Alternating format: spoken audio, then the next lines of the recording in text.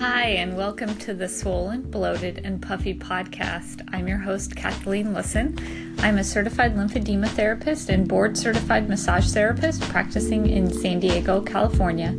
And this podcast expands upon the topics that I cover in my book, Swollen, Bloated, and Puffy. So today I want to talk about differences in healthcare, differences in the healthcare plans that we are given and that we give clients, and we are given as patients when we're on the patient end.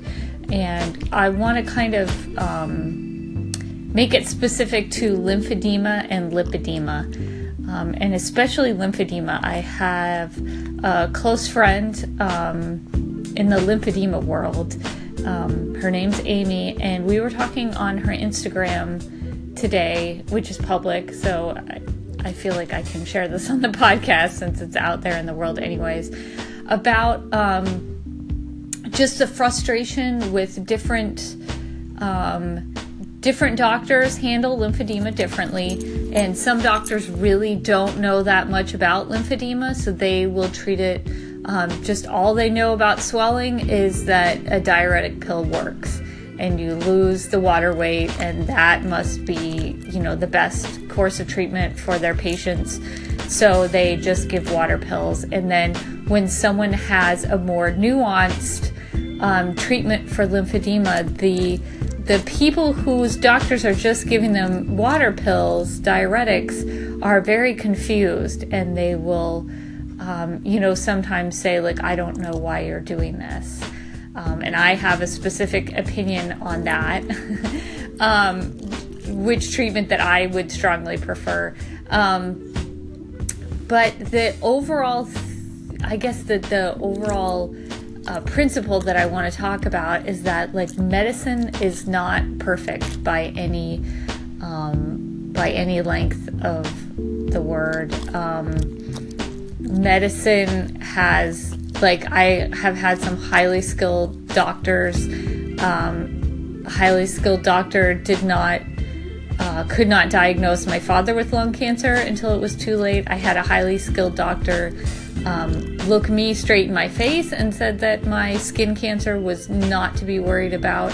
So I understand that medicine is practiced by humans, and humans have failings, and humans have different experiences. So and it happens with the certified lymphedema therapist too. I asked a question about a potential treatment for lipedema in a Facebook group that I am a part of, and some very well-trained, well-meaning people were just instantly on two sides, whether it's, that sounds like the worst thing, like you should never do that. I would never do that with any of my lipedema clients. And then someone else was piping up and saying, oh yes, I absolutely do it.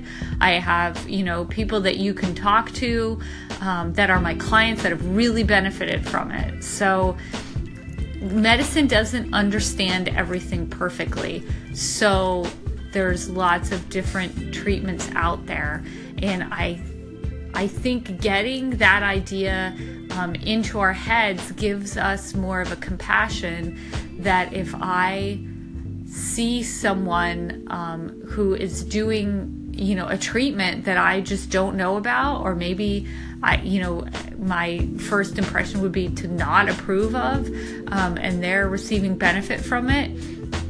It's taken a lot, but I think it's humility that has to have me take a step back and say, you know what, maybe I don't know everything.